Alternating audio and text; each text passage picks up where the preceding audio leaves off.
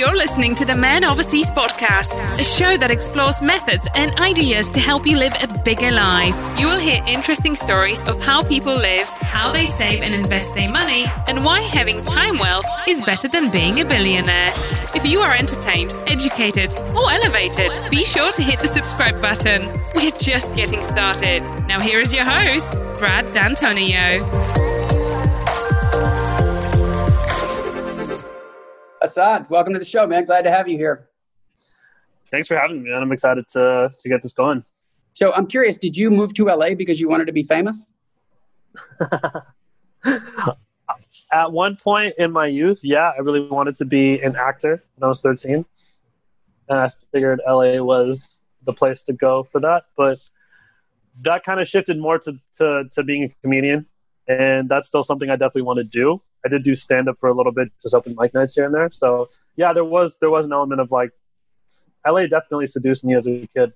I was definitely drawn to that, whatever that is that pulls people here.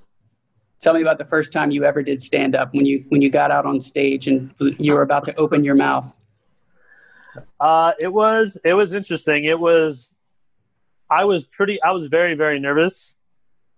Very, very. It was like you get up there and it's just suddenly like everybody looks like everyone. It looked like everybody was glaring at me, like they were mad at me for being up there. And there was a second where I was like, I don't remember any of my material, and I was like, I was so close to just bolting off the stage. I was like, this is just not going to happen. But I kind of stumbled through it, and like it was really weird. For a second, I was like, I don't remember anything I wrote, and then I kind of just grabbed the mic and just started going. And it was like almost like it was automatic. Where it's like once I just said, "Well, I have to do it now," I started to remember what I'd written down and started just running with it. It didn't go well. Delivery was terrible. It was bad, but it was a great experience overall, and it was a lot of fun. Do you think it was a net positive for your confidence or a net negative? I think it was a net positive. I kind of recovered a little bit. It wasn't terrible. It wasn't like terrible through and through. I'm sure it was way worse for me in my head because I felt like I was going to die up there. But overall, it was okay. I think I'd made it so bad in my own mind beforehand that once I actually got up there and it went decent, it felt okay. It felt okay. And so I think that kind of like helped me feel more positive and confident toward it because I was like, okay, well, I did it and I survived. So it's not as nearly as terrifying as I thought it was going to be. I was playing at the University of Alabama, and there was a ball hitting the gap, and I was running for it, and I could hear the crowd. It's like a roar it sounds like a loud, maybe low-pitched roar when a bunch of people are screaming or whatever. And the reason they had so many people at this particular game, we weren't a big draw, but they had a basketball game that night. And so when their game was over, a whole bunch of people filed into the stadium. And as soon as they did, a ball was hitting the gap, and I'm running for it. And I think they didn't expect me to get to the ball, so my speed surprised them. And then you could hear it get totally quiet. And it's the first time that I've ever been really aware of the crowd as I'm doing something active like that. So it was really weird. They got really quiet as I was about to catch it. And then I lost the ball, and it like popped out of me, kind of rolled over on the ground. And then it was just like this big roar after the ball came out, and it was just like, I can't believe I just experienced all that in slow motion. It was like a crowd totally changed my perception of the world and the game. It was so weird. So I'm sure that's something you get used to, performing in front of a lot of people. It's a whole lot different, though, when you're speaking. So when you're speaking in front of a crowd and you try to say something funny, there's a gap between what you're saying and the time it takes for the sound to get to all the crowd. And if it's a joke that needs to be gotten, so you have to think about it for a half a second, then it takes a while for the laughter to come. And it's just so, if you've never experienced that before, which I hadn't, it's just like, wow, this is so unique in the world. It's such a unique experience, but it feels like, wow, I wish everybody could experience this because like you said, it is a net gain. Like you do gain confidence even if you bomb with a joke in front of people because you realize that shit is hard and it's a little intimidating when you've got that many people. Yeah, it's a very strange experience. It's one that's like most people don't the vast majority of people don't know what that's like, to be in front of a crowd doing anything at all. Like, all eyes are on you. So it's definitely a trip, and it's something that I think the best part about that is I think that, I don't know how accurate this is, but I believe it, that most people are more afraid of public speaking than they are of death. Apparently that's a statistic that gets thrown around a lot. And I think if you go through it and you realize that you go through it, and obviously you're not going to die, but once you actually go through it, you're like, oh, this isn't that bad. And then if you want to keep doing it, you keep doing it. But I think I had, as far as like public speaking experience, I was so everybody thought it was just shyness. Everyone just thought I was shy, quiet kid. My parents didn't even realize it. I found out a couple of years back that I had severe social anxiety, like really, really bad social anxiety, and it been like since I was a kid. So when I was a kid and I was shy, it was like, well, just stop being shy, like go talk to people. And I just physically couldn't. There was times where I couldn't. It's like my body just would stop listening, and I couldn't move. Legitimately couldn't move. So it didn't get addressed properly. And then I remember in 7th grade, we had I was in a leadership class, and we all had to give like a 1-minute speech, I think, 1-minute speech. And I was so terrified. And when I had to give mine, I think I did it in 20 seconds. I just read right off the page, didn't look up at anybody, just like blew straight through it, and just wouldn't hear the end of it from my friends. And then I had like a couple more experiences like that. Just speech classes. I don't know why I kept taking them, but something kind of, I remember I almost like broke down, I almost had a panic attack before that first speech. So I think that kind of helped. But yeah, it's really interesting when like you take the environmental factors into play. Yeah, we could be doing it right now, right? We're going to have quite a few listeners, but we're acting as though they're not listening. I've found that as soon as you think of yourself through the perspective of others' eyes, you begin to freeze up. So when you're in the batter's box, sometimes I found myself every once in a while, when you lose focus, it's usually thinking of the fans or how the fans are perceiving you. And then you have to bring your focus back to the pitcher. But that's just a flash of an instant. It's like, whoa, get your head out of the crowd. And then you're back to where you should be.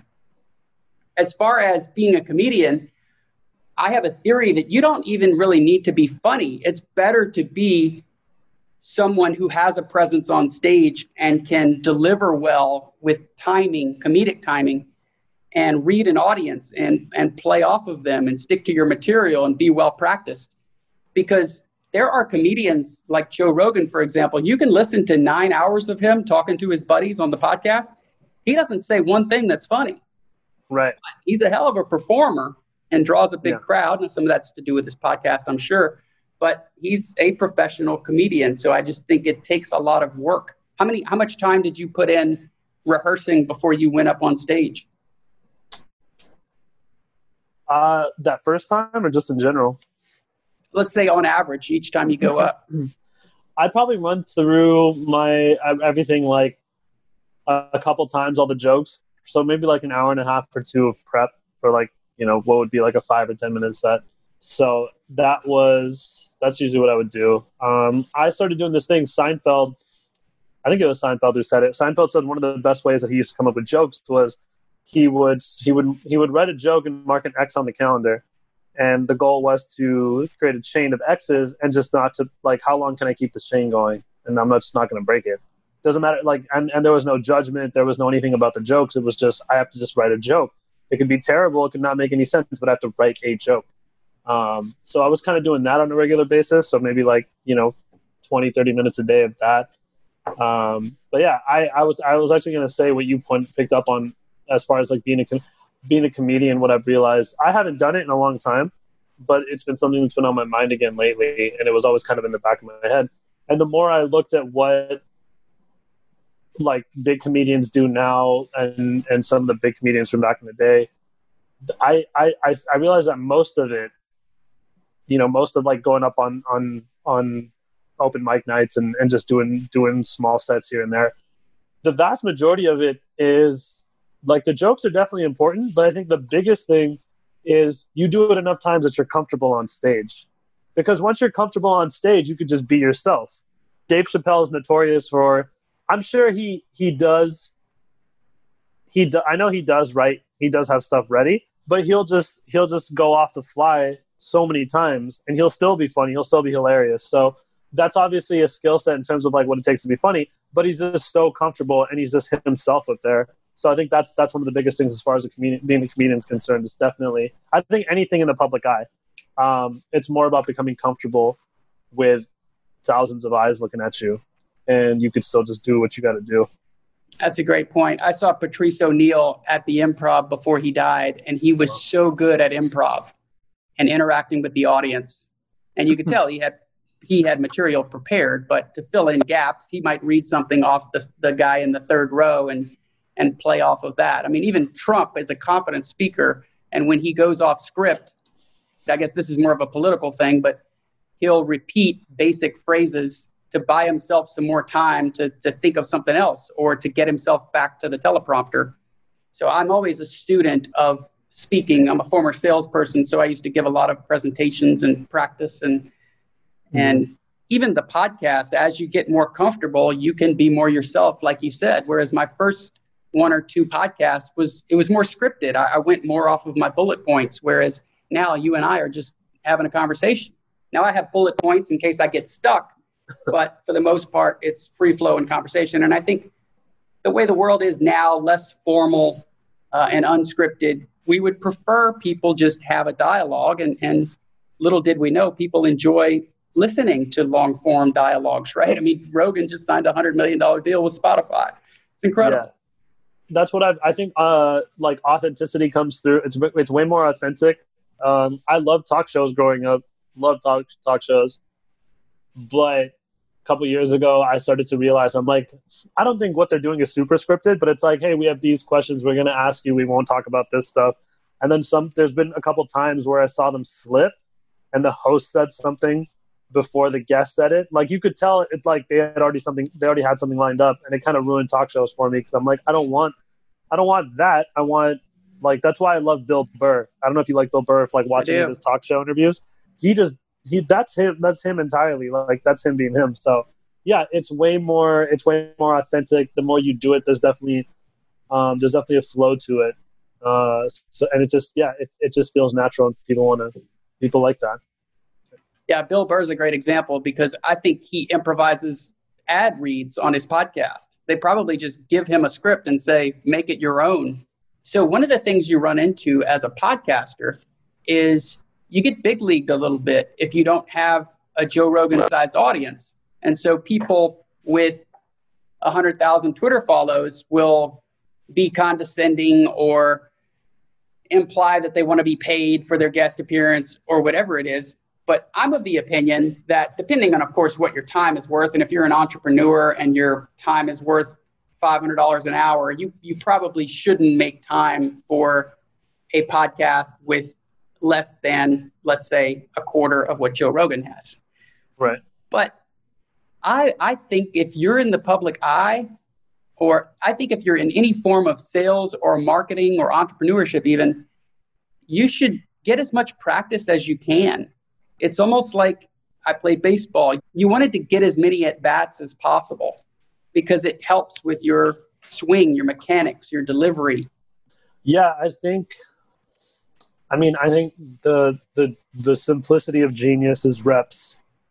As much as people think it's some crazy spark or just something intense or whatever it is, kind of out of the ordinary. The genius is found in the mundane. It's found in the mundane, boring stuff that's just you have to do every single day. And the more you do it, the better you get at it. Have you read Outliers by Malcolm Gladwell? I have. You remember the story about the Beatles? Like the little background about the Beatles? And like, I've done a lot of stuff with music. I'm not as much on the artistic side of it, more on the business side of it. But to play an 8-hour set, like as a band, is insane. The dexterity that you need, the stamina, all that kind of stuff. They did all of that before anyone even knew who they were. So you got to imagine at one point they're just sick of it. They're like, this is boring, this is whatever. But it made them phenomenal. I like probably the biggest band of all time. Yeah, Scott Adams talks about stacking talents. And so if you can have a talent in speaking and work on it and progress and add it to a writing talent or a basic math or persuasion talent or sales, once you stack all of those up, I began to think about Charlie Munger's Lollapalooza effect, which is just taking ordinary knowledge and becoming extraordinary. You're right. If you become the top 20% in 5 important basic categories, that's going to put you in the top probably 10% of humans. So you're absolutely right. And a lot of these skills are transferable. So you're a young man, you're probably dating, and sales skills, there are so many situations where you can transfer those skills into prospecting for a mate and interacting on dates. A lot of it is very similar. You brought up Seinfeld. If anybody's not seen Comedians in Cars, I wasn't a Seinfeld fan when the show was on in the 90s, but that show, Comedians in Cars, is excellent. And it's excellent for a lot of what we're talking about, which is just people being genuine and having genuine conversations as if the cameras aren't rolling. I absolutely love that show. And then Derek Sivers likes to say that if it's not a hell yes, it's a no. But when you're in your 20s and you're trying to build skill sets and stack them and combine them in different ways, and you're trying to allow for exponential growth to take root so that you can get compounding benefits in all these different areas, you are not to abide by this Derek Sivers rule that is, if it's not a hell yes, it's a no. You're not there yet. You probably in your 20s, early 20s especially, you need to say yes to more things so that you get the sort of practice that I'm talking about. If you're in your 20s and you're big leaguing somebody and not going on a podcast because they don't have a Joe Rogan following, you're probably doing yourself a disservice, especially if your time isn't all that valuable yet. You're going to be more valuable to the marketplace as you stack skill sets. So your rate will go from $20 an hour to $50 an hour to $100 an hour and beyond. But you got to put in the work first in order for compounding benefits to take root. Yeah, 100%. You can't really filter it, but there's some big people who say some stuff, and it kind of gives people the wrong idea. It kind of freaks people out, and it doesn't really end up helping because, like on Twitter, there's a lot of stuff in this little corner that I'm in. It's very easy to tell now who's at the beginning of their journey and who's like kind of progressed a little bit and who's seeing some success. But a big thing is they're like people will say, it's like if you look around your circle and you don't feel inspired, you're in a cage, like all these stupid platitudes. And so people, and I went, and it's like, and people, so people are like, it's this whole idea of like, well, just ditch your friends and find new friends who are entrepreneurs. It's like, you like, and if you actually do that, if you kind of just like, if you actually do that, then you're alienating people you could have grown up with or people that have been there for you. And you're also ignoring the fact that everybody doesn't have the same goals and dreams as you do. People make their first couple $1,000s online, they think they're big time. And it's like, until you're consistently doing this for a year profitably, you don't, like, you're no different than your friends right now. Your friends are probably smarter. They're probably still working at 9 to 5. I think people should be a little bit more careful about their advice. Because I definitely see people kind of mistaking it, people misunderstanding it, a lot of pressure being put on people. I've dealt with it myself. I to this day, I was talking to a friend of mine recently, and I was like, man, I was like, I feel kind of defeated. I kind of felt like a failure because like coronavirus hit and hurt my business quite a bit. And my friend was just he's like, you're 29, not 89. Like, you know what I mean? But there is this whole thing in social media culture and all this stuff that really kind of gets to you and gets to people. And that doesn't help anybody. I think it just ends up hurting a lot of people. Yeah, it's so easy to compare ourselves to others now because we see everybody's highlights. Yeah. But I can tell you, I switched careers at age 27 entirely, switched careers. So the fact that you're 29, you are so young, it's incredible. Gary Vee harps on this all the time, right? He's 40, he's older than me, and he's always talking about how young people are. But the folks who advertise on Twitter how much money they're making online and stuff, that's wonderful. But I can tell you from my personal experience, there are guys who are killing it. I would think most who have never been on Twitter and wouldn't have time for Twitter.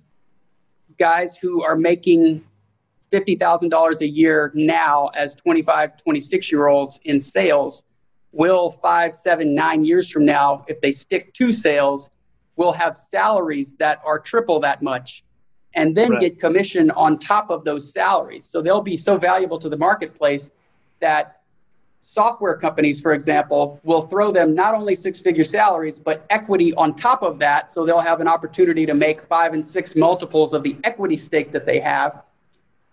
And then they'll be working from home. So if they wanted to pick up a side hustle, they could. They don't necessarily have all this freedom that maybe online workers have where they can be location independent, but they do have unlimited vacation they could take advantage of. Yeah, I'm with you, man. I think that people need to be more patient. We live in an immediate gratification sort of world.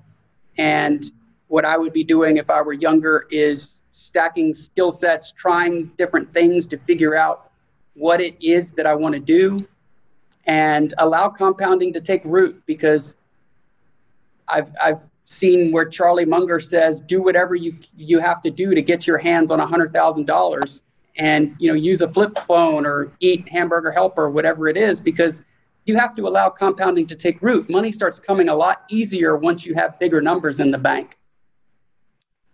Yeah. It's the momentum effect is definitely important, and so many people with money, people just don't get there. So many people can't make that sacrifice. Everything compounds, and so many people just don't give themselves the chance to hit a reasonable amount. People go 10 days of doing something. People not even 10 days. They'll go 4 days doing something, and they're like, well, I'm not a millionaire yet, or I'm not this, or I'm not that. I haven't lost weight. Things take time. When it comes to losing weight, when it comes to building muscle, it's if you really work out hard for a year, it might take a long time for your body to look any different. But once you pass that year, you're going to hit a tipping point, and it's your body's you're going to move leaps and bounds. Same thing with money or any of that stuff. But yeah, people are very lost in sacrificing a couple months or a year for anything, and then it's sacrificing that for a better life in the future, and so they end up kind of just living this meh existence and hating it. Yeah, I have a young client, so I have a coaching business. One of the young guys asked me recently, how does he get around better people? And I said, well, you have to build yourself up to attract better people. The guys who are studying to be doctors and the guy who might be your attorney someday is in school right now. Yeah. So it's going to be hard for you to meet your good cardiologist buddy or the attorney that's going to represent you when you're a multimillionaire in your 40s and somebody comes after you. That guy's spending a lot of money on his education right now, and so he's completely focused on that. He's not out at the bars trying to make friends. He's not on Twitter trying to make buddies with you. So patience. Something you said earlier that I thought was important is writing a joke a day. Are you familiar with James Altucher? Yeah. So he's made millions and gone broke and made millions again and gone broke. And he's sort of made a name for himself being what you referred to earlier as authentic and just sharing his story. He writes books about his experience. Well, he's a big proponent of writing 10 ideas down every day. And I love this idea. I've tried it. I wasn't disciplined enough to stick to it because I had trouble coming up with that many ideas. But it's a great practice for creativity. And if you're an entrepreneur, it can give you all sorts of ideas. And I'm a big fan, too, of having an accountability partner, somebody that can talk you off the ledge when you're in your 20s. I lost a buddy when I was 27, my buddy Spanky. He offed himself. And I just can't believe that he did that at a time when most people don't have direction in their lives. I think people in their 20s more often than not don't have any idea what they want to do.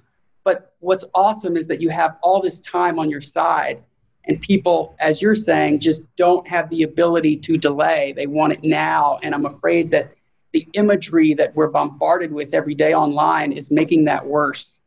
It's sad to see. Is it pretentious in LA where you feel like you need to be driving a nice car, being a young man and trying to date and all that?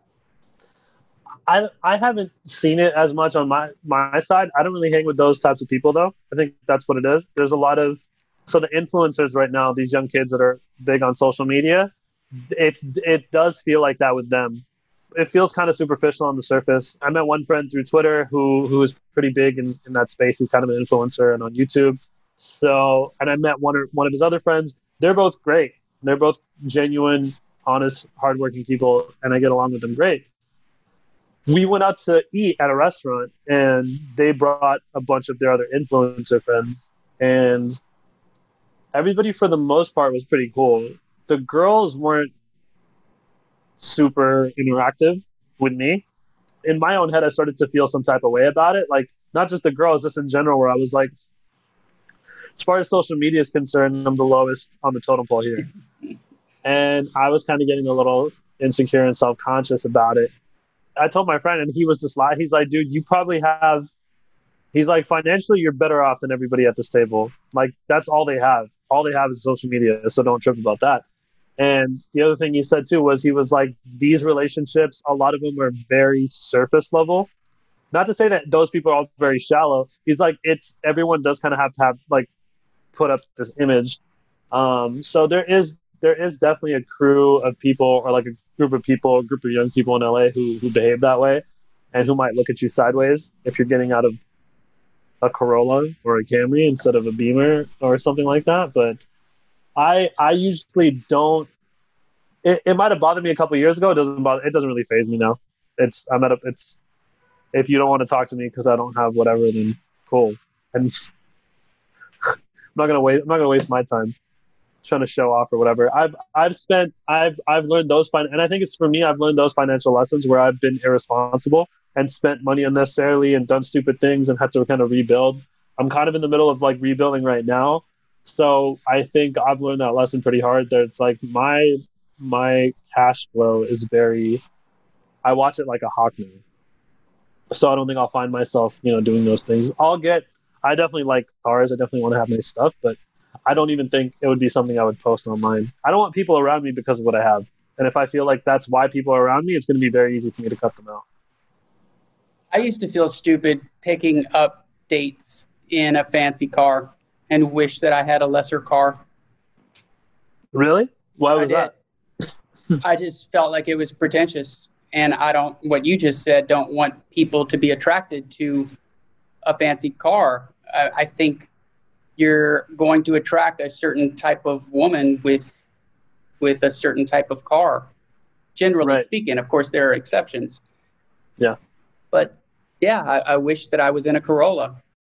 One of the things I really want to do, one of the things that I'm going to work toward this year is creating a YouTube channel, kind of similar to Comedians in Cars Getting Coffee, but kind of, I want to do my own thing with it, but I want to be around like exotic cars. And that's because I personally love, like from the time I was 6, I've been obsessed. Like you learn what kind of people those cars attract, especially here. So yeah, I get what you're saying. It's like, but it's like outside of that, I want to start a car collection of exotics, hopefully within the next couple of years, but I'm definitely going to have like a normal, like everyday car and drive that around most of the time. You're not even going to know that I have, any of the other cars that I have. I have a buddy who just bought a Ferrari about 3 weeks ago. He posted it on Facebook when he bought it. And like you said, that he's always dreamed since he was 6 years old of having a Ferrari. And sure enough, 3 days ago, somebody hit him and totaled the car. Man. Yeah. In the interim, between the time he wrecked it and the time he got news that it was totaled, he was rooting for it to be totaled. But cars are such a delicate thing. I mean, you have to park 5 parking spots away from the last car at the grocery store because you don't want somebody to ding it. It just loses value so fast. I wrote an article called Driving a Porsche in Your 30s that you may enjoy. So my goal was to get a Porsche when I got older. And when I was about 30 years old and I had $80,000 liquid cash sitting in my bank account. But I had also set up myself to be notified when a 3-bedroom, 2-bath house came on the market that matched my criteria. So I ended up buying the house with that cash, $80,000. And that house is now worth about $155-ish. And it has since added, because of the equity plus the rent payments, about $65,000 to my net worth, just that one house. And that Porsche is now worth about $9,000 if it was driven conservatively. So that's, $160,000 difference on that one decision that I made. So be careful. Yeah, try not to buy expensive cars because they really suck you dry. And that's, your biggest wealth building tool is the liquid cash that you have to invest in. What kind of things do you like to invest in? I'm getting back into trading right now. I used to swing trade quite a bit, so I'm getting back into that now. I go back and forth on cryptos so much. Having like a understanding of technical analysis helps, but the fact that they're not backed by anything, they're just like these free flowing numbers. That's what it seems like to me. So deeply tied to public opinion, it freaks me out. So I want to get started investing in more local businesses.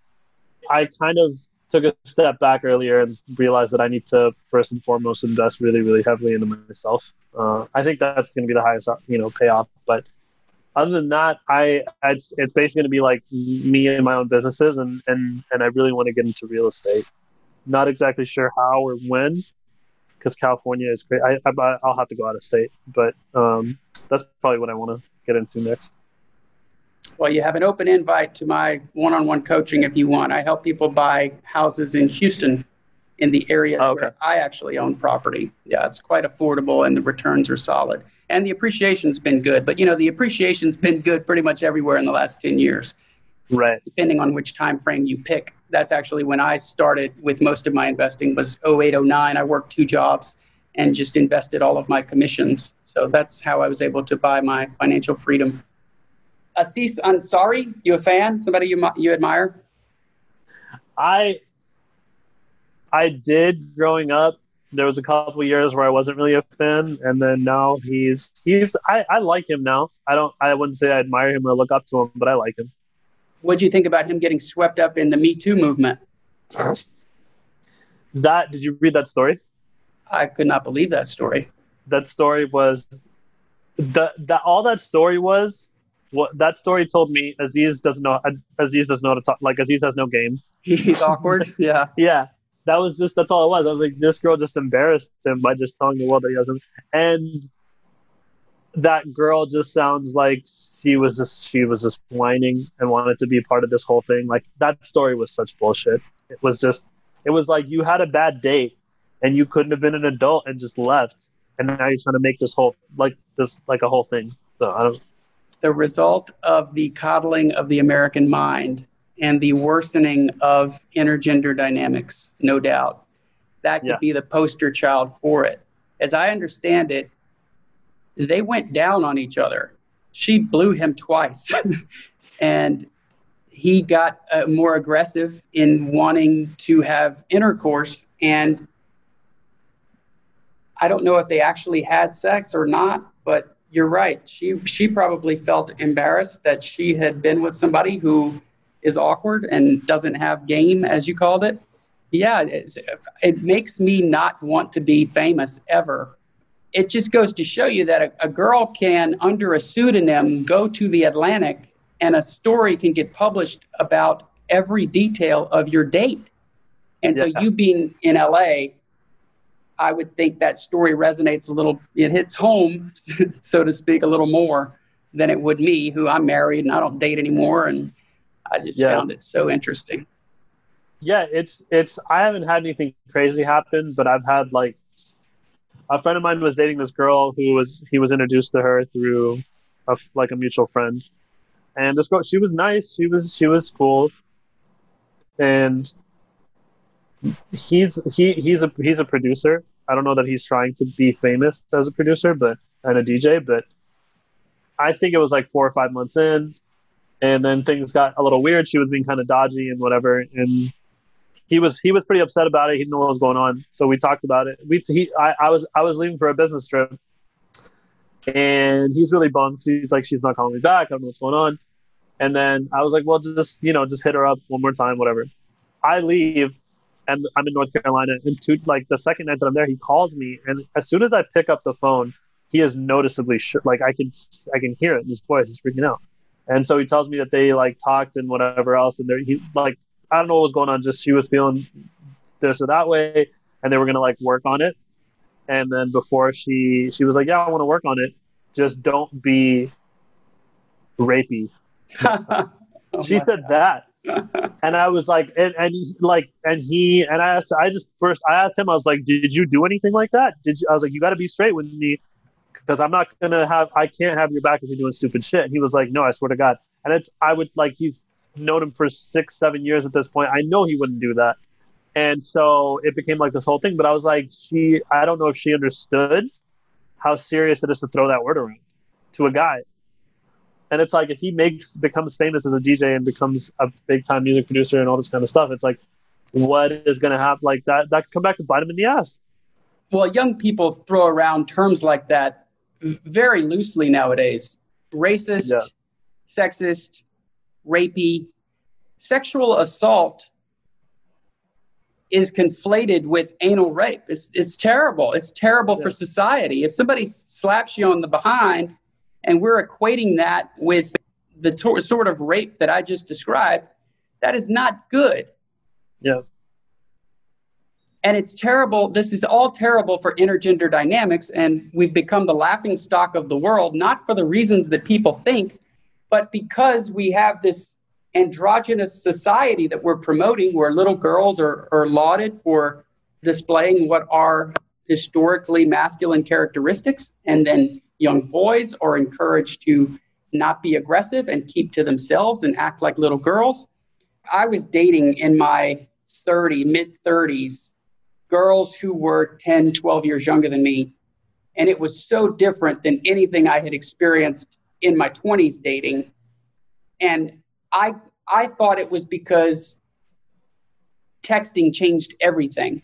I mean, you can see pretty much your first conversation to your last. You have the history of your relationship in your text messages, which is incredible. But I think there's an extreme literalism now where there's no nuance in conversation, probably because of less face-to-face interaction. It's all through text messaging. And so it's just changing the game. And I sort of feel for you guys. I imagine most of your dates start on apps. Aziz Ansari articles I was reading, they were talking about affirmative consent, which is like getting a yes at every stage of the grabbing the hand to pulling her close, to kissing her, to second base, and you're supposed to get an affirmative consent. What do we think is going to happen to intergender relations? I mean, that it just erases all sexuality and sensuality and flirtatiousness. All of that shit is going away. Courtship is from a bygone era. It's just not good. So I advocate for getting us back to our roots of masculinity and femininity, and we start to speak in those terms, because most of this quote unquote progress is not making society any more happy or fulfilled. So I believe that the women who are most depressed in the world happen to be living in major cities and have high paying jobs. Major cities like Buenos Aires, London, LA. It's awful to witness as someone kind of being on the outside.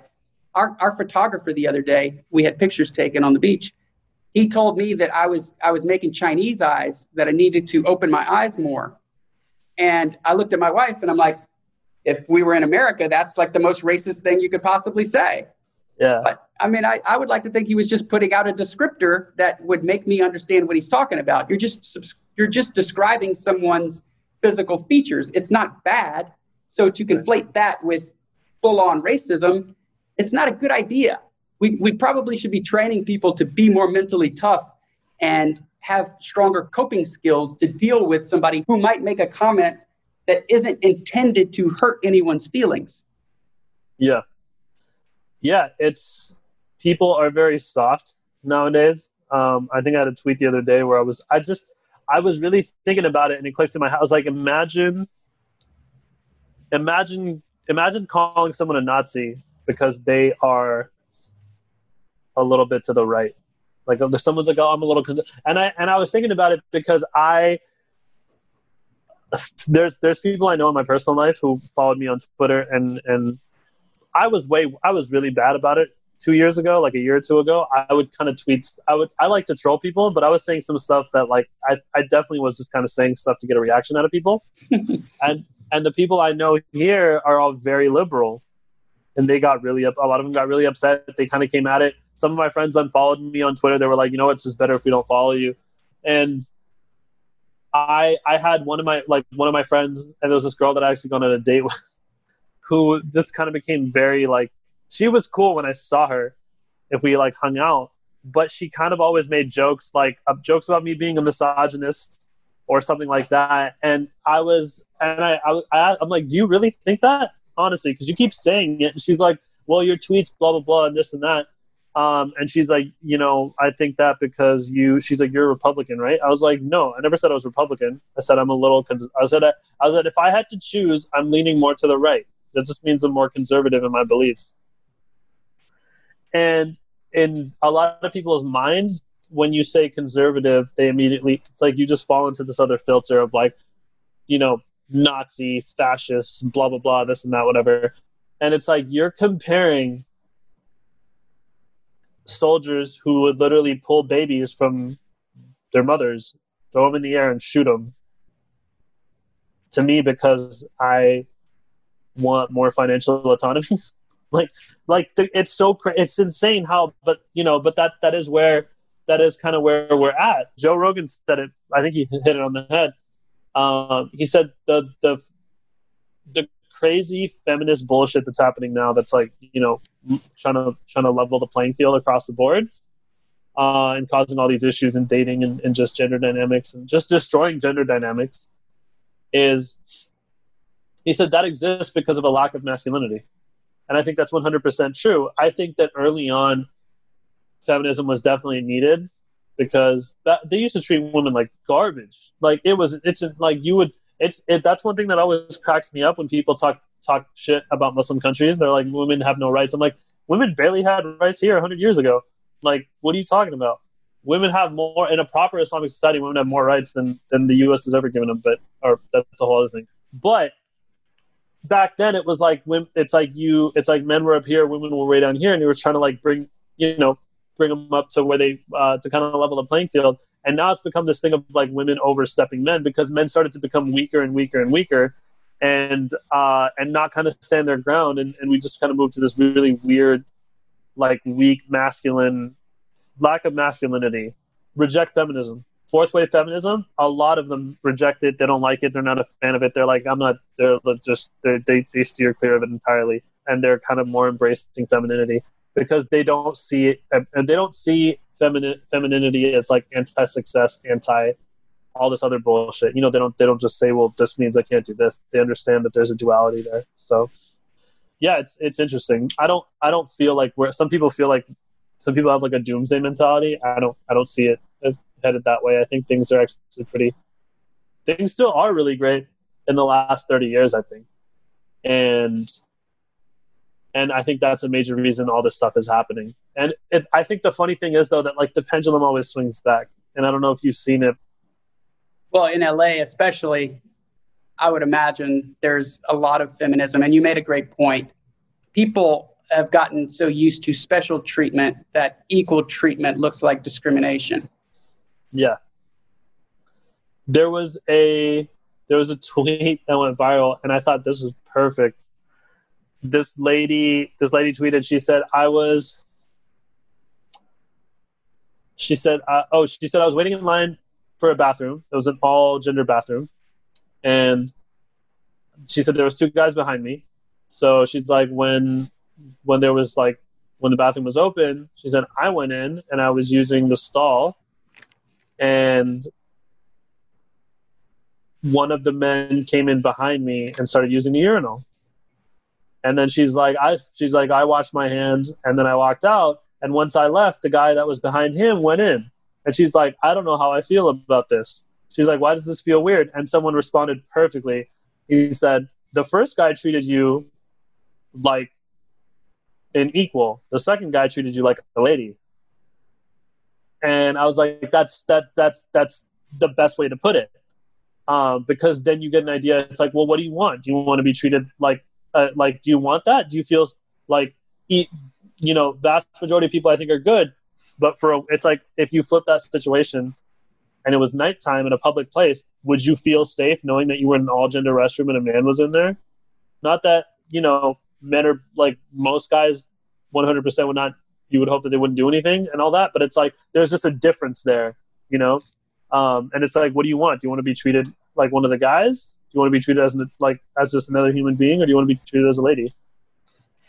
Well, I see young girls talking like guys online all the time, and it disgusts me. Calling themselves assholes. It would be like if a man called himself a bitch.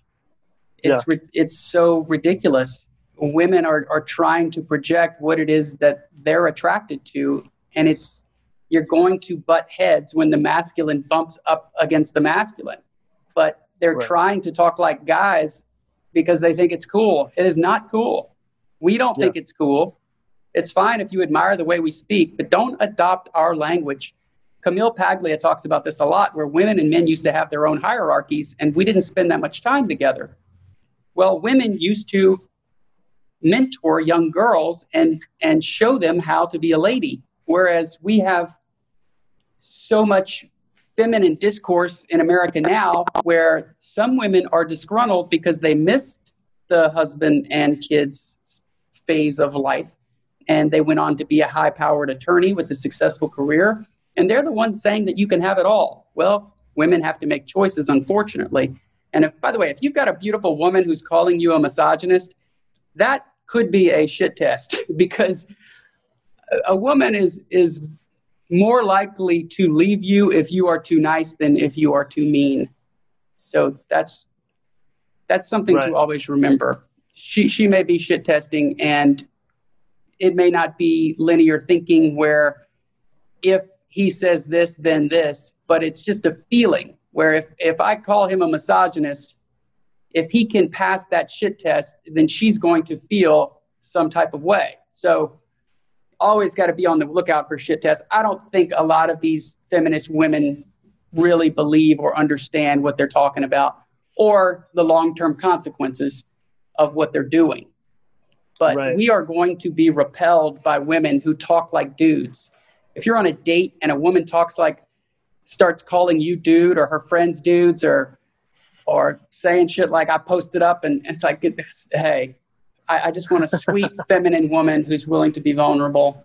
If we could just play the traditional man-female role, I would really like that. Oh, well, let me pay. Let me pay half. No, put your fucking money away.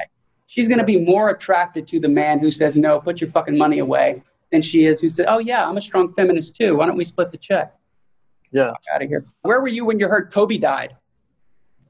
Oh, man. I was at home. I was in downtown, my apartment. I think I woke up around like 9:30 or 10 briefly, and I'm looking at my phone, just kind of like scrolling through Instagram. My friend had a picture of Kobe on his Instagram story, and he just put a heart emoji and a crying emoji on it. And then I was like, did something happen to Kobe? And then I looked around it was everywhere. As soon as I picked up my phone and went on anything, I realized I saw what happened. And that was probably one of the strangest days I've experienced. By far the strangest in LA. But yeah, so I was at home. I don't think I did anything that day. I think for people who are around our age, we don't realize the impact somebody has on us because we grow up with them as part of our lives, and we just never stop to reflect on the impact of witnessing greatness like that. Somebody who's so willing to put in the work and who just wakes up with domination on his mind every day and a will to win. And then something happens like that, and it causes pause for reflection. Like, holy shit. I think people our age are going to see it as like, where were you when JFK died? I mean, it was that impactful. And I can only imagine being in LA, it must have been overwhelming. It was, you could feel it in the air. It was, this is before anything went on lockdown. I remember walking out, it was a Sunday. I remember walking out to my balcony when I found out, And it's like as soon as I stepped out there, it was in the air, and I knew something. Like I knew you could just tell the city was feeling it. I walked out a couple times, and it just seemed like everything was quieter, and everything was like moving a little bit slower, and people just weren't really like, we're just kind of in a haze. I never had anything against Kobe, but people like the fan base kind of annoyed me. Kobe's fans were really annoying, super, super annoying, because I loved Michael Jordan growing up, and I thought Kobe was, I had this image in my head, which was more because of his fan base, but I was like, this guy's just cocky. And around the last couple of years of his career, I started looking more at Kobe and his mindset and learning so much about him. And I started to really love and appreciate everything he did and who he was. And so, and it kind of made me regret not seeing that as a kid and watching him and being a fan. And so it was just like, it was very weird too. That was like a different perspective. I can only imagine people who grew up watching him, families who kind of like revolve around the Lakers and all of that. I can't even imagine how that felt. But yeah, it was very, very, very weird, very, very strange. Blocked a lot of people on Twitter that day. But I'm with you on Jordan. I was transfixed by watching Jordan on TV. I couldn't change the channel. I couldn't take my eyes off him if he was on the bench. I wanted to see how he interacted with his teammates. He had this aura of greatness, this charisma that I just thought was magnetic. And you're right, Kobe came after him and tried to mimic everything that he did, so he couldn't be as great as Jordan. But I thought The Last Dance was incredible. I mean, it motivated me the same way that Kobe dying did. So the week after Kobe died, I worked harder than I've ever worked in my life. I don't know how that happens, but I was inspired. And The Last Dance had a similar impact on me. Yeah, I actually want to watch Last Dance again. I watched it a couple of weeks ago. I'm not a fan of watching something when everybody's hyping it up, but I loved it when I watched it, and I'm going to watch it again and take notes and probably like write article, like make a few posts based on that. But yeah, it was so, I don't know what it was. It just, I didn't know Jordan on that, like he was like that, because from a fan perspective, he seems like a really nice guy. And the crazy thing was that watching that made me like him even more. The way he did everything, I think the craziest scene for me out of that whole thing is at the end of episode 7, where I don't know what they're talking about, but the last scene is when he gets kind of emotional, and he was saying, he's like, I don't have to do this. I only do this because it's how I played the game. He's like, if you don't want to play that way, don't play that way. And it's so it's just so powerful. Just everything that he did. I think Last Dance is going to become something I revisit from time to time to kind of use as like a shot of inspiration. I agree with you 100%. And before you even said it, I was thinking about that part of the show and how he talks about the price of leadership. I think that is something we don't get enough of, is the understanding that leadership comes with the price of people not liking you a lot. You don't want them to like you. They need to respect you, which speaks to the masculine feminine that I was talking about earlier. You know, it's historically, traditionally a feminine characteristic, wanting people to like you. Well, men care more about being respected. We don't care if you like us or our decisions. It's up to us. We're the macro thinkers. We have to have the long-term vision. And a lot of times we're going to make decisions that you don't like. And we'll learn from our mistakes and correct them and move forward. But I love that, because that's exactly right. He saw potential in his teammates and expected the most out of them and demanded the best out of them. And they didn't like it at the time, but you know what? They came to appreciate it later.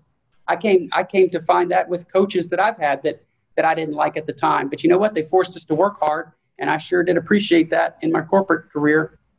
Right. So I love everything you said. When Kobe died, I happened to be sitting in this very seat, which is weird because we don't have a home, and the last time we stayed in this building, we didn't stay in this apartment, but we came back to this because it's on a lower floor and my wife is pregnant. But I was scrolling, so this will tie into a comment you made about music producers. When we were in Bali the month before, and I had a gym membership at a place called Titi Batu.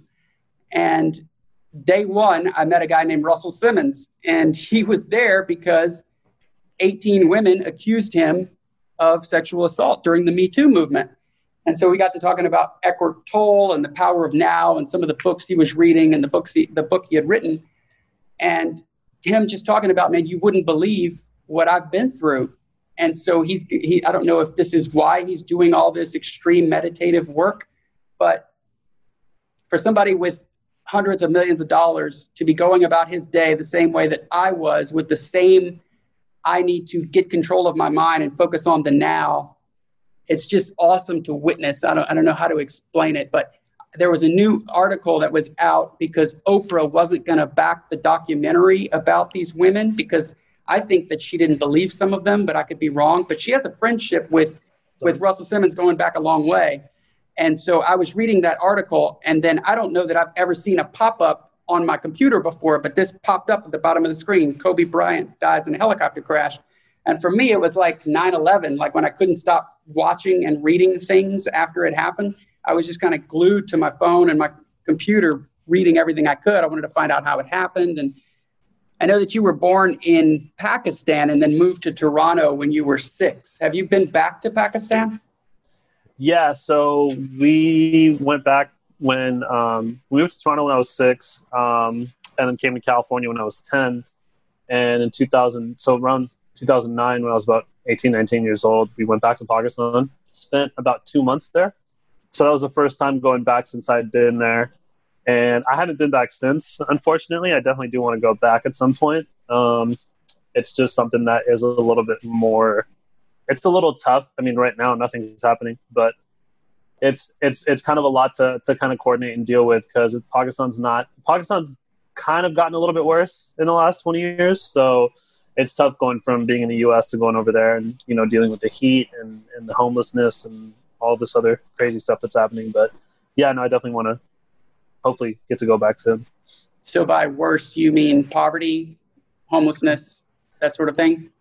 Yeah, that, and then I like lots of kind of tribal fighting and stuff like that, and just like political unrest and corruption has gone up, and violence as well. That it's strange that it's gotten worse than, I think it started to get worse in the mid-90s, and then it kind of got really, really bad around 2007, 2008. There was a lot of bombings, a lot of shootings, a lot of really, really bad stuff. I think in like 2008, right before we went, somebody bombed a children's hospital, which was really, really bad. But it looks like it's kind of starting to trend upward again. There's a new prime minister, former professional cricket player named Imran Khan, who is now the prime minister, who's kind of been putting in a lot of good work. So hopefully it gets better. But yeah, overall, it became like really, really bad at one point. It was very, very strange times over there for a bit. I must be saying Pakistan incorrectly, right? Because you say it the way that Barack Obama says it, which is probably correct. Pakistan? Yeah, Pakistan, yeah. Okay. I mean, either way works. I'm not worried about it. In high school, I hung out with quite a few guys who were from India, and they were always talking shit about Pakistanis. How do you feel about Indians? I don't have any issues with Indians. I think that growing up, I had a lot of Indian friends. It seems like we can get along anywhere in the world except for over there, which is really weird. But I don't have any issue with them. I don't like Indian people in general. Like, cultures are very similar. Ethnic background is the same. So I don't personally have any issues with any of the Indian people I've met and Indian people in general. As far as India as a whole, I'm not the biggest fan. There's a lot of great things happening there, but there's also a lot of bad things happening there. And a lot of people kind of ignore the bad things. They kind of get overlooked because it's seen as this spiritual mecca, and it's really not. But yeah, overall, I mean, I don't harbor any ill will toward anyone that's Indian, or I don't let it cloud my judgment or kind of paint or like act as a filter of how I see them. I went to high school with a bunch of Asians, like the top 10% of my graduating class they were Asian. So I could never tell them apart in terms of whether they were Chinese or Korean, etc. But I've since traveled to most of those countries in that area, and I can distinguish them pretty easily now. Can you tell the difference when you see someone who's Pakistani or Indian? Yeah, I'm better at it now than I was when I was younger. So what's really interesting about that whole part of the world is there's so many provinces within Pakistan, India, Afghanistan, all those countries, and then within those provinces, I wouldn't call them tribes necessarily, but just different ethnic groups, I guess. There's so many languages over there, which I didn't even know about until very recently. There's more languages in probably one province than in all of North America. But yeah, you kind of learn to pick up a little bit. Like South Indians tend to be very, very dark. Like a lot of them you would think are black. You can kind of tell by like skin color and facial features and bone structure and stuff like that. So yeah, I'm a little better at it. I'm not the best, but I can kind of tell. I might not be able to tell where they're from, but I might be able to have an idea of like whether or not someone's Pakistani or Indian, or what part of Pakistan or India or Kashmir or whatever. Growing up, did your family make you aware of the history concerning India and Pakistan? And it's partitioning following World War II? Did they make you aware of all that? They did. Yeah. It's kind of been in my family's history too. So my aunts and uncles on my dad's side, most of them are actually older than Pakistan. Most of them remember migrating to Pakistan from India. My grandma, same thing. So beyond those stories and like learning the history and everything like that, it was a lot of my family did migrate from over there. So that was just something they always told us about and talked to us about. The other thing was that my grandpa on my mom's side, once he brought the family over, he studied law for a bit and economics, and then he went to work for the foreign department. So he was I'm not sure what his job title was, but he worked in the Pakistani government. He worked in foreign relations for the Pakistani government. So they traveled all over the world, and it was a lot of diplomatics. He was a diplomat basically, so he did a lot of that stuff. So in that sense, it was very, very big. And my grandpa on my dad's side didn't necessarily do as much in that sense, but he was an entrepreneur, and he spent a lot of time kind of traveling Pakistan to find the best place to settle the family. So yeah, a lot of the history has kind of been my family's history. Like it's even more so, you know what I mean? That they both my grandfathers took a very deep pride in Pakistan and advancing Pakistan and everything like that. So I did definitely learn a lot about it growing up. It's really fascinating for those interested. Indians were under British rule for years and years before World War II, and India was forced really to participate in World War II. So they contributed something like 2 million soldiers to the Allied war effort to defeat Nazi Germany and Japan. And after the war, Britain was overextended and devastated economically, and so worked out a deal to partition India and Pakistan. And from what I understand, similar to what they did in Africa, so you mentioned how they speak a bunch of different languages. Well, in Africa, they speak something like 2,000 languages, which is astounding. But from what I understand, there was a British attorney that just started dividing things up in Pakistan and India, and he was using old maps and old census data. Correct me if I'm wrong, but the idea was to give Muslims a homeland similar to what Jews were given in Israel. Yeah, to an extent. So India at the time, so British imperialism, I think, was at that point had been there for they'd been there for close to 300-400 years. Around the turn of the century, with all the tension over there, Muslims and Hindus there was a lot of infighting going on in India. They were killing each other, and it was becoming really bad. And then they kind of drove the British out because they were sick of them. And are your parents religious? Yeah, they're super religious. A little too much. A separate country for the Muslims. He said, he was like, there needs to be some partition because this is, a lot of people were in favor of that. The problem was that the Muslim population was concentrated on opposite ends of the country. Around that time, Pakistan formed on the west, and then East Pakistan was on the right side, and East Pakistan became Bangladesh. Yeah, so then there was all these massive migrations on both sides, Hindus leaving Pakistan, coming to India, and vice versa. And that was around the time that India got their independence, and I don't think Pakistan was ever under British rule. I shouldn't say that. They're just very... they're better. So when I was a kid, they weren't that religious, and then they became more religious. My dad became very religious when he got to Canada, a couple years into Canada, and then he got really, really religious when we were in the Bay Area in Fremont. And they've kind of both calmed down a little bit, but they were looking at Islam through a very filtered cultural lens. And it was actually it's a very Indian filtered lens. They're a little bit better now, but basically the way that they used to behave and the way that what they used to follow and think was true was mostly it was watered down through culture. And now they're at a point where they're actually studying Islam for what it is and seeing that a lot of the stuff they believe wasn't necessarily true. So they're pretty religious. They're a little bit better now, but yeah. So how were you able to avoid being susceptible to their religiosity? I wasn't. It was pretty tough growing up.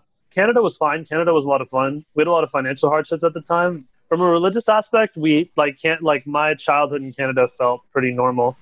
But my adolescence, since we came to California, from the time I was about 18, 19, was very, very sheltered and restricted. And I didn't even realize how restricted until probably a couple of years ago. We barely spent any time outside. I think I used to hang out with my friends from 1:30 to 6 on Saturdays. As a kid, that's insane. That's so, yeah. And it was just I couldn't go to sleepovers every time. I couldn't go watch movies. I couldn't I kind of fought back a bit, and it's at one point it got exhausting, but it was also just really weird. But I didn't really it was really bad. It was really tough. It was very upsetting. And so I wasn't really a good student either, but I kind of saw that as my way out. So once I took a while to finish community college, but once I did, I made sure to transfer to a school that was very far away. So I ended up coming down to school near LA. I love my parents, but I was I need to get away for a while, because if I don't, I'm going to lose my mind. I used to date a girl who, prior to me, had dated an Indian guy for a decade. And she said when they would travel together, he was always called out of line at the airport because of how he looked. Oh, yeah. I'm curious if that happens to you, because you look like you're from that part of the world, have a darker skin tone. I've gotten some random checks here and there. Just, hey, random security checks, sir. There was a time where it happened. I wasn't saying anything. It was just, they asked me to step aside, and I did, and they were going through everything, and I was just quiet standing there. So I'd been through it once or twice, and I'm they're going to, I'll be back in line soon. It started to take a little bit longer, and then I think I made a joke or something, and they looked at me really surprised, and I was like, what? And they're like, they just kind of had a weird look on their face, and they're like, we didn't expect you to sound like that. They're like, where are you from? I was like, I'm from California. And then they kind of I think they felt a little shy, kind of dumb, and they were like, okay, they're like, you're good, whatever. And I jumped back in line. So I kind of use that to my advantage now.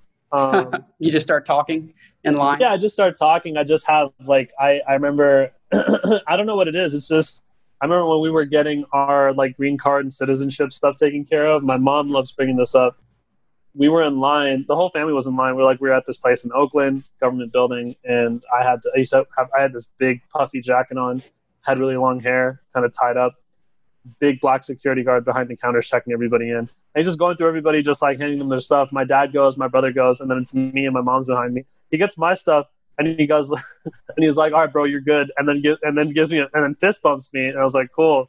And my mom just doesn't stop. She's like, something about you, I don't know what it is, but something about you just works. I was like, yeah, I guess. I can see it. So yeah. You're very American. Yeah. I think so. I think it's also, I kind of I think it's, in some ways it's an overcorrection, because the way I look at it is I see my dad as somebody who came here and tried so hard to fight assimilation. It's he tried to jump in a pool and stay dry. It's that's the best analogy I can think of. So I think I learned to adapt very well. And what I've noticed is that kind of fits in across the board. I traveled to Europe a couple of years ago with a friend of mine, and it just kind of works. I think that being respectful is definitely important, but that I guess you could call it that American bravado and kind of confidence and everything, that definitely translates over. People responding to that. You've said that you're focusing on financial independence. What does financial independence mean to you?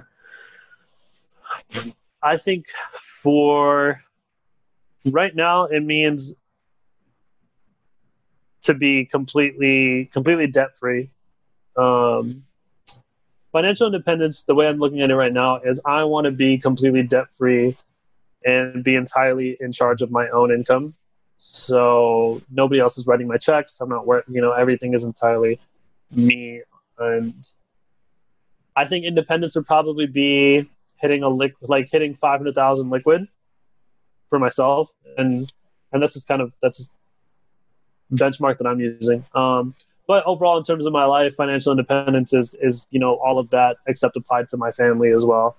So making sure they're taken care of, they don't have any debt. Like there's no financial strain at all. That's what financial independence means to me. And then from there, it becomes a matter of spending my time doing the things that I want to do and kind of challenging myself and learning new things. I want to do the financial aspect of it comes in so that I could be a lifelong learner. I saw a tweet the other day that actually summed it up perfectly. Somebody said, as you get older, you lose a level of intelligence because you're so used to the same things and repeated patterns that you stop accepting anything new, and then you kind of just get stuck on loop. But yeah, anyway, that's where I'm at right now as far as financial independence is concerned. I think in my lifetime, I would definitely like to hit 8 to 9 figures in terms of my net worth.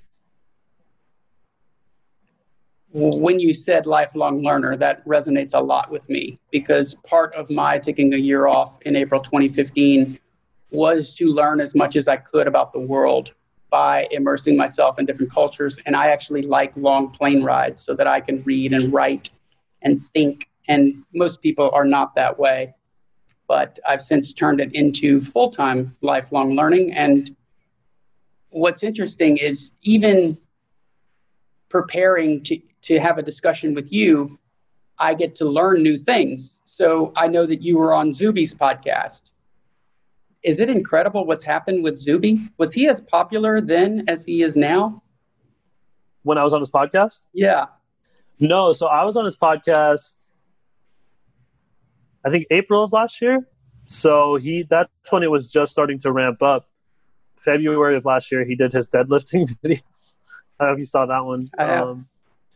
So he had his deadlifting video, and that kind of that went super viral. And I think that resonated so well with a certain group of people, and that got him on the Joe Rogan's podcast. He did this U.S. tour, but I hung out with him when he was here in L.A. and when he was here, I mean, he had a series of just Joe Rogan's podcast, Candace Owens, Ben Shapiro, all these and I think it just kind of skyrocketed his growth to made him super, super famous. I think he'll probably be at 500,000 followers on Twitter by the end of the year. Do you think that translates into money? Yeah. I actually asked him about it. We had a call and asked if he saw that kind of spillover and everything else. And he said it's rising tide. He said it music downloads, podcast downloads, speaking engagements, books, everything. I think that it's definitely done really well for him money-wise as well. Awesome. We asked him to be on the podcast, but he said he was focusing on paid projects, which is pretty much fuck off. So it's fine by me, though. I totally understand. Hey, you want to do some fun questions? Sure. Where were you the first time you logged on to the internet, and what did you do? I was probably 6 years old in Calgary, and I think I might have been looked up pictures of cars. Very cool. I love Calgary, by the way. Do you go back there much? I haven't been since we left. I really want to go back. I love Calgary. My wife and I went there in September, I think it was year before last, and went up through Banff and Jasper and all that. It's so beautiful.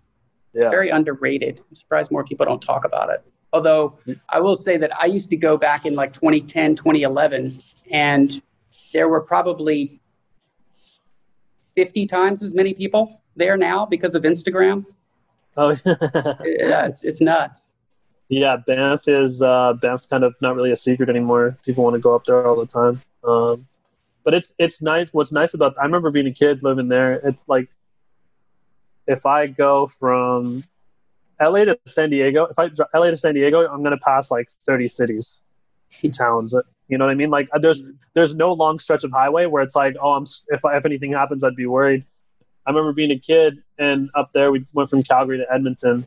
That was 4 hours, and there was nothing in between. Like that's how underdeveloped. There's 2 cities, a bunch of villages, and that's it in the whole province. So it's definitely very, very beautiful. Hopefully people don't ruin it. If somebody gave you $100,000 and you were forced to invest it in 3 companies, Apple, Amazon, and Tesla, how would you allocate the $100,000? It has to be those 3. Apple, Amazon, and Tesla. Probably do a 40-40 split, Tesla and Amazon, and throw the rest in Apple. Let's say you were gifted free use of a private jet for 2 vacations, and you could take these vacations anytime you wanted to take them. You can't leave them to your heirs. So you have to use them, but you could do it at any time, at any age. And you can take, let's say, 3 people with you. When would you take those vacations, and where would you go? I'd probably use one to take my parents on a pilgrimage. I think I would do that. And then I would use the other one to go on a trip with some friends. Probably use it for Greece. And then just spend some time around that area. You'd take both trips in the next, say, 6 months if you could? I'd take my parents first within like the next year. And then the other one I'd probably take before, like within like 2 years. Do you hope to marry someday? I think so. At what age do you think you'll be married if you had to throw a dart? Probably, I think 35 is good. Marriage is kind of a funny topic. My parents, that's the part of the whole religious thing was, from the time I was 13 or 14, my dad was like, you guys got to be married by the time you're 25. And growing up, I thought my dad's word was gospel. So there was a lot of pressure, and it freaked me out. It prevented me from doing a lot of stuff.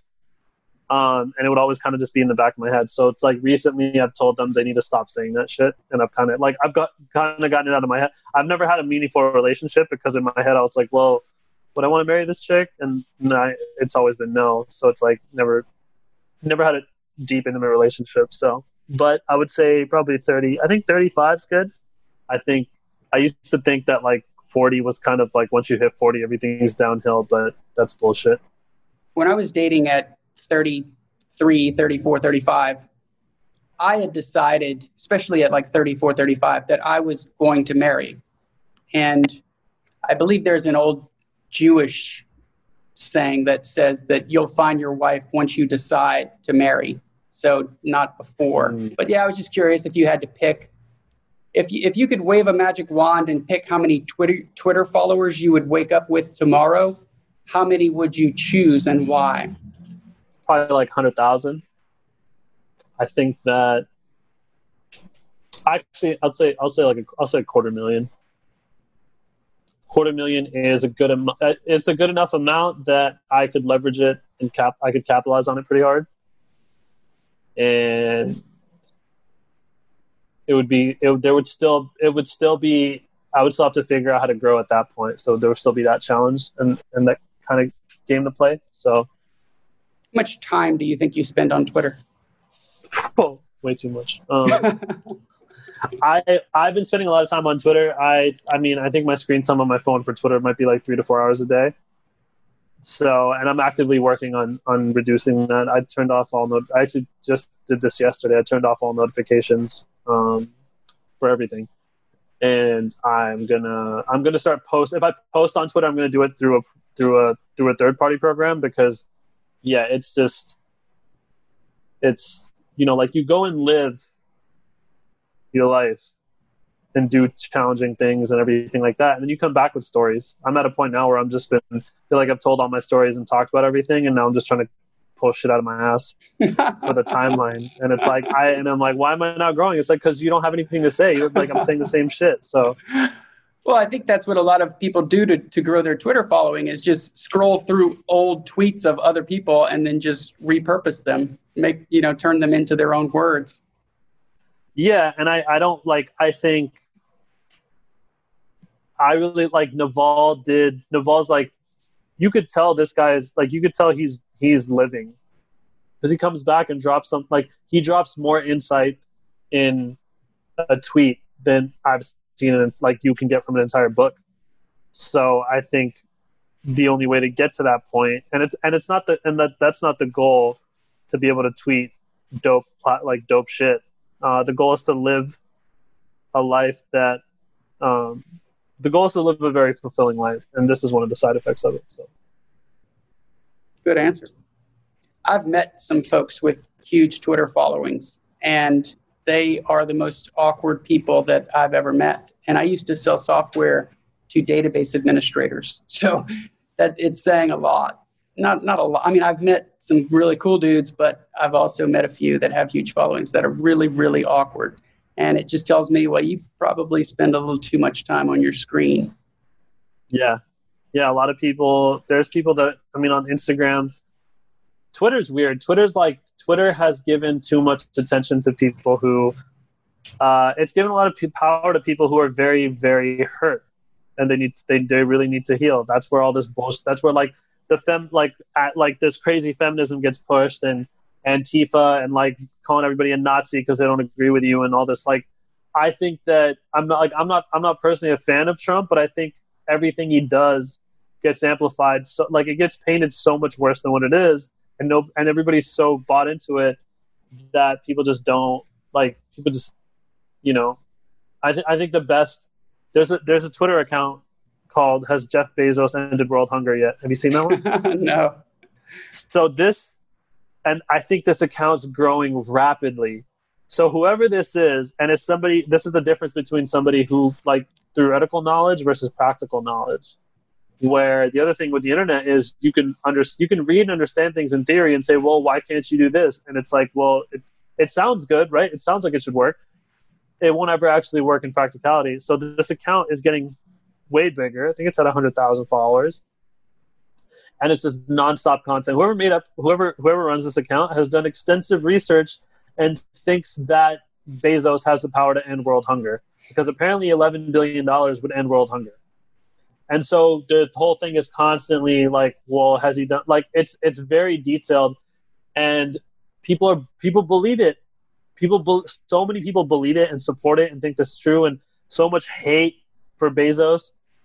And it's if you make a logical argument against it, this person kind of comes back with some other, they think it makes sense, but it doesn't make sense in practicality or in practice. So it's I can only imagine what that guy or girl is like in real life. I think that person is very, very honestly might be a little autistic, but just how much they just don't understand.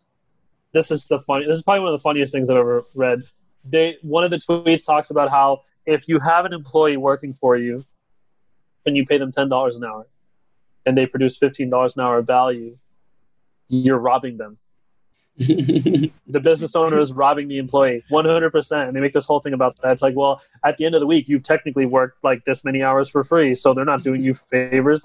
It's well, yeah, because if I pay you $10 an hour and you produce $10 an hour of value, I'm not getting shit. The business is going to collapse. It's it's just funny. But.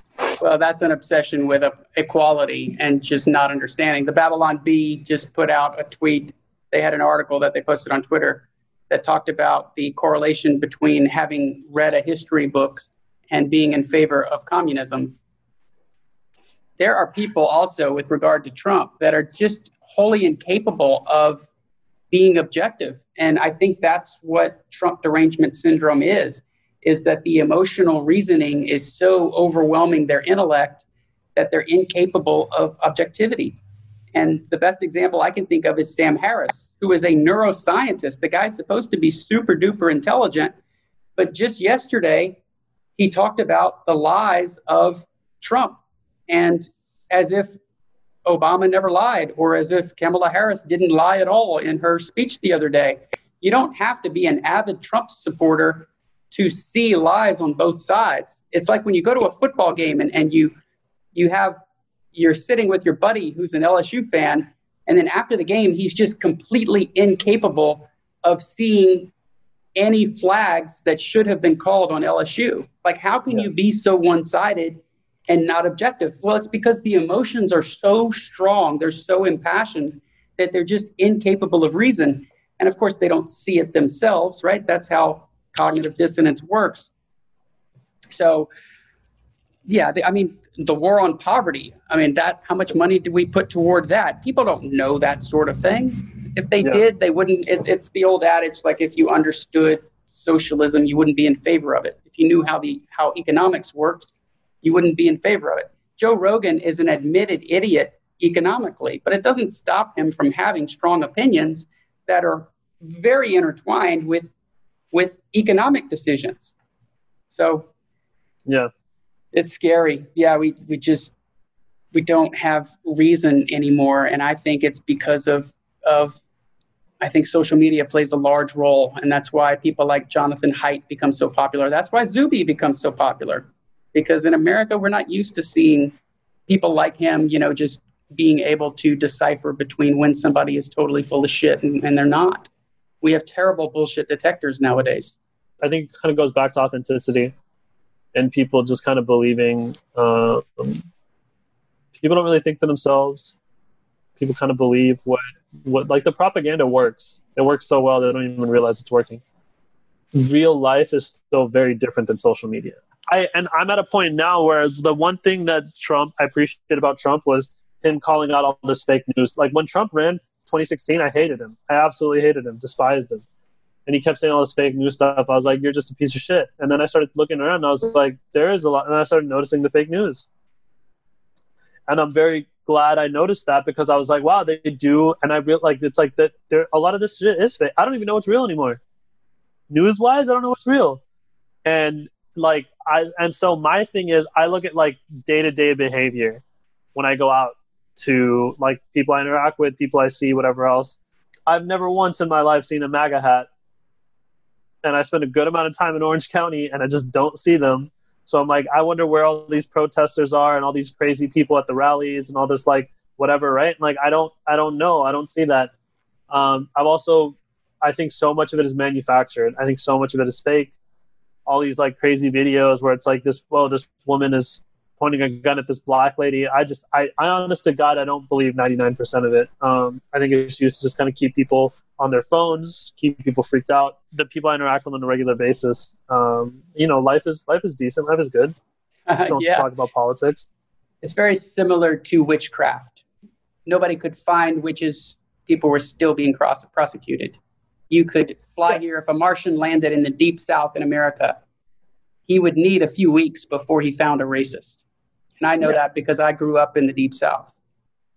I like when I worked in mostly econ, but I was also part of sales. I had to fly around like Seattle, Dallas, Minnesota, whatever for sale. Like that's where all the headquarters are, these big companies, big retailers. This was 2018.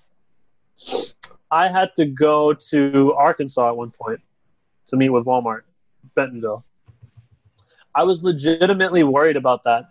Legitimately worried about going to Arkansas because I was like, Arkansas. It's like Texas is Texas. Minnesota's everyone's nice over there, and I've been all over the U.S., but it's like never spending time. I was legitimately worried I was a little concerned about Arkansas, and I tried to get out of it, but I couldn't. I was like, okay, well, I'm sure it'll be fine. And I go, and the first night, me and my CEO were at a hotel bar just hanging out, and everything's fine. My Uber driver from the airport was a Pakistani guy. But the whole trip there, I was there for obviously it's not a good, I didn't talk to everybody in Arkansas, but I spent about a week there, and by far the kindest people I've ever met.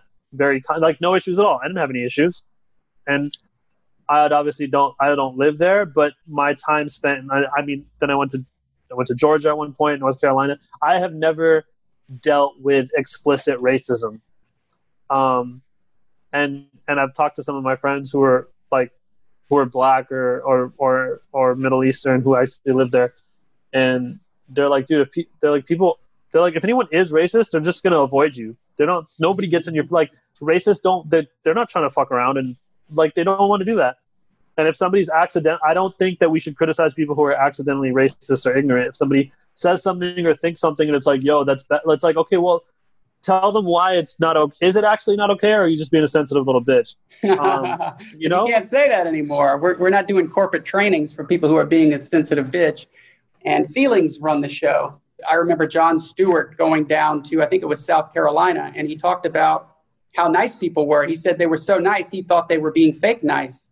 And it's like, no, if you went to an LSU tailgate or you went to the University of Alabama or wherever as a, let's call you a person of color, just for purposes of this discussion, you would find that they're overwhelmingly just genuinely nice people.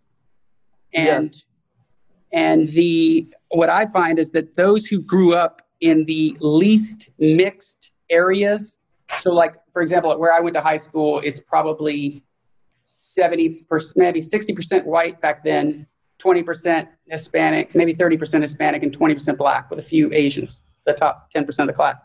Those people, I think it's easy to decipher BS as far as the racism goes. It's the people in places like Seattle and Portland, they're not in mixed race environments. And it's typically women and feminine men who are seeing racism everywhere. But if they visited these areas, which they're claiming are so racist, they would quickly see that people don't care about the color of your skin. Like, not at all. People are way more looksist than they are racist. Right. Yeah. Yeah. And I think that, and like this degradation of, I think one of the biggest things is taking faith out of society. And I understand that there was like, you know, like religion was very corrupted. But one thing that you see in the like Southern hospitality is there's a genuine connection and concern for your fellow human being. And I think part of it is due to Christian, like deep-rooted Christian values. And you don't have those in far left states, and you don't have those in far left cities. And that's a big problem. I think after high school, the year after high school, my friends came by to pick me up to watch the Super Bowl. And they showed up at the door, and I was getting my stuff ready, and my dad, they're both white. My dad was like, just talking to me about what's going on. I was like, yeah, I'm going to go watch the game. And my dad was like, tell your friends to come inside. What are you doing? And they come in. I was like, yo, come inside. And they were trying to leave. They were like, yo, let's. And I was like, no, come inside real quick. I got to get ready. They come and sit down. And I think I'm like take 5 or 10 minutes, and I come out, and my dad has like a full platter of food ready for that. Like my dad made a bunch of food and snacks and everything, and he was like, you know, getting like talking, and they were so surprised, and they said that that's never happened before. And I think part of it is people kind of lose touch with serving their fellow human being and just that connection. And honestly, the most I think by far the most like uppity, kind of snobby people you meet, or not snob. I'd say the most detached people are in not just the cities, but liberal cities. No doubt. And what you said about church, I think, is an important point, because the word fellowship and all of that entails, all it encompasses, is so good for people. And the church teaches you to be content with what you have, and that envy is one of the 7 deadly sins. Well, in the church, they teach you that sort of thing. If you're not raised in the church or in a mosque, you don't learn things like don't covet whatever thy neighbor has. So you want what they have, and you get jealous. And our politics constantly is telling us to be jealous of that person because they have more than me, and it's ridiculous. Religion has been indispensable throughout every era in the history of the world, is most that we know of. So why has it been beneficial to people for so long? Well, it's the sort of stuff that we talk about. It's good for society on the whole, but people don't realize that. Secularized people don't realize that. And I think, so people talk about how someday we're going to look back on this era and think that we're, for example, eating meat, we're eating animals. And so that's going to be as awful as, say, racism was 100 years ago. I think what we're going to see crystal clear 100 years from now is who the actual racists were. Because it's not the people that are being accused of racism right now. And I think that's just going to be so obvious 100 years from now. Like, wow, why were people so stupid? It's obvious these people are the racists, not these people. It's obvious these people are intolerant, not these people. Yeah, I had a really funny experience where hanging out with two of my friends. One of them is a white guy, left liberal. Like, he is the typical worst liberal you would like he's like a poster child for liberalism. And then my other friend, who is, her dad's black, her mom's Mexican, Hispanic. So we were just kind of hanging out, talking about stuff, and it was so funny watching this happen in real time, where my white friend started saying, he's like, yeah, I feel like liberals, he's like, I feel like white people and kind of like, and liberals kind of step in front of minorities and say like, yo, we're going to speak for, like, I'm going to take care of this so you don't have to. And he's like, we don't really let you talk, and we kind of blah, blah, blah. And he was like, how do you feel as a woman of color who's also like, you're black? It's not just, you know, how do you feel about that? And he asked her, and then he wouldn't let her answer. And he kept going back to his whole thing. And it was so, I'm like, did you not see what you're doing? And he just kept doing the same thing. Yeah. And eventually she's like very soft spoken. And eventually she's like, you keep asking, but you don't let me answer. And he still didn't get it. Like, he kind of got it. Then he started playing this bullshit, like, self-pity card, which is like, that's also a stupid liberal kind of like that's like a victimization. He victimized himself, even though he was the one being oppressive in that moment. So it was just, yeah, you'll see who, I think the hardcore racist one, like, not that there aren't racists on both sides, but I think that liberal racism is very real. They have the world convinced. So many people running on autopilot and think liberals can't be racist, because it's like, well, they're so open-minded. They're not that open-minded. They're open-minded to their own ideas. And you just kind of think that they're trying to help you because they say they'll help you. They don't actually do anything. But yeah, that's kind of the thing. My fun experiment is, if you're in a room full of people that are very liberal, ask them, hey, do you think, I kind of want to do this with my friends, but I'm sure it'll end badly. But I want to ask them, I'll say, hey, do you personally feel that you're more open-minded than the average person? Individual, like, I want to, and if I'm 100%, they're all going to be like, yeah, of course, no, I'm very open-minded. And then I'm going to say, okay, well, what do you think about me voting for Trump 2 times in a row? And they're going to all lose their shit. And it's like, wait. I know they're all going to react but like, it's going to be a very visceral reaction. It's like, I thought you were open-minded. If you were, you would want to have a conversation about this. You don't like, knowing me, you know? And so, yeah, it's just kind of, it's funny. Yeah. Saying that you're going to help people is enough for some people. And that's right. Why some people think that they're virtuous for their opinions, and it doesn't matter what it is that they do. I think the reason self-awareness is becoming in vogue, and even the book Awareness by Anthony DeMello is becoming popular again, is because we're seeing such a lack of self-awareness now, which is what the interaction you witnessed was. It's just it's just lack of self-awareness. And it's that sort of thing ties into the extreme literalism and lack of eye contact that is prevalent nowadays, because we just spend so much time in our screens. So we have to find ways to fight against it if we're going to thrive and not devolve into this society that admires politicians who speak a good game and make us feel good, like a Castro or a Hugo Chavez. In 2008, I had this super liberal boss he loved Hugo Chavez. And I'm like, 40% of Venezuelans don't have access to clean drinking water, and he's worth about $2.6 billion. He's like, bullshit. I'm like, dude, that Venezuela is going to end in disaster. Oh, bullshit. Yeah. But he had a prestigious degree, and I didn't. So he was way smarter than me, also more compassionate than me. I mean, it just comes with the territory. So people think they're virtuous for what they say and what they believe, and it doesn't necessarily matter what they do, and it's a shame. What percentage chance do you think Donald Trump has of being reelected?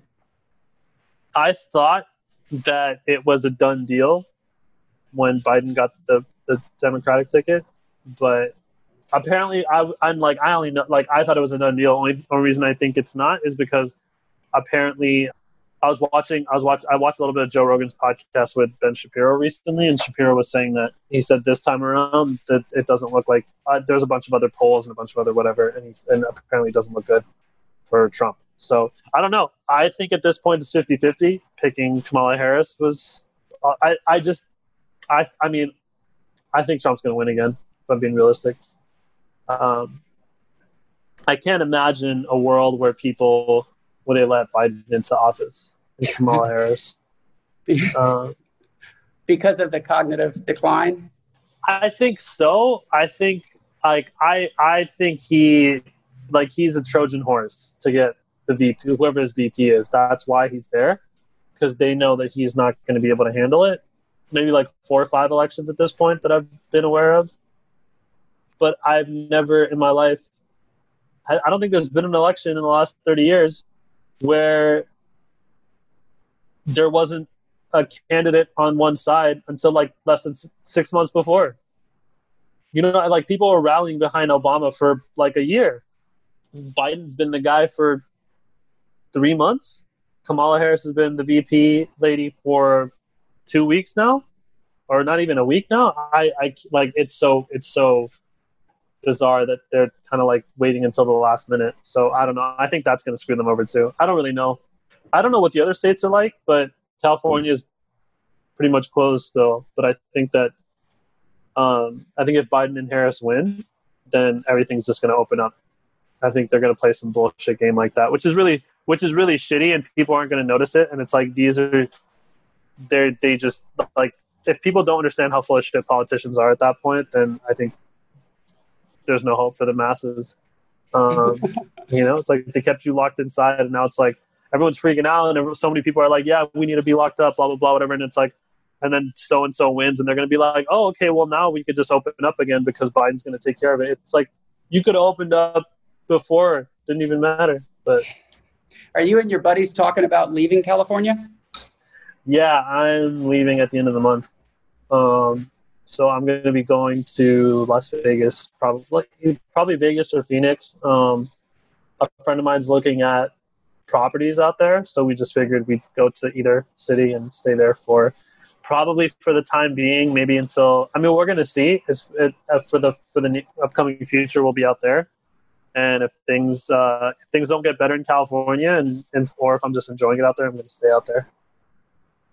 And is it because of politics or tax rates or all of the above? It's mostly right now because of California's lockdown. It's not really fun being here, paying this much money.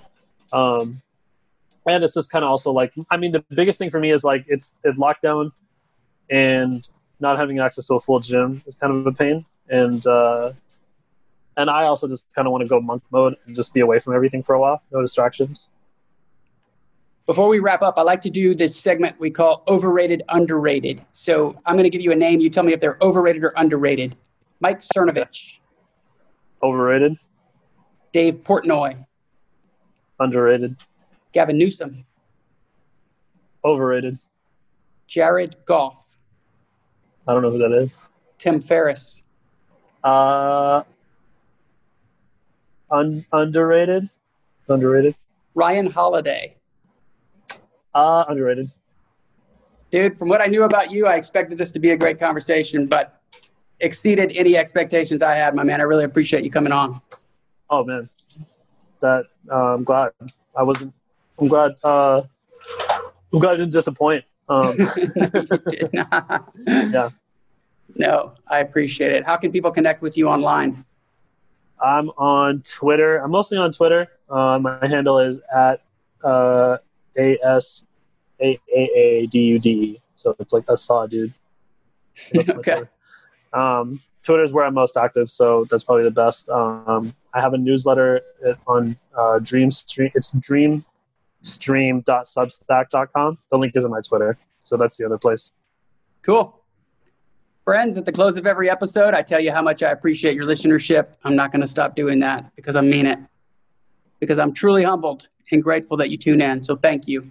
If you wish to share this episode with a friend, please copy the link and text it over to them. And if you wish to follow my adventures on Instagram and Twitter, I'm at man_overseas. Thank you, folks.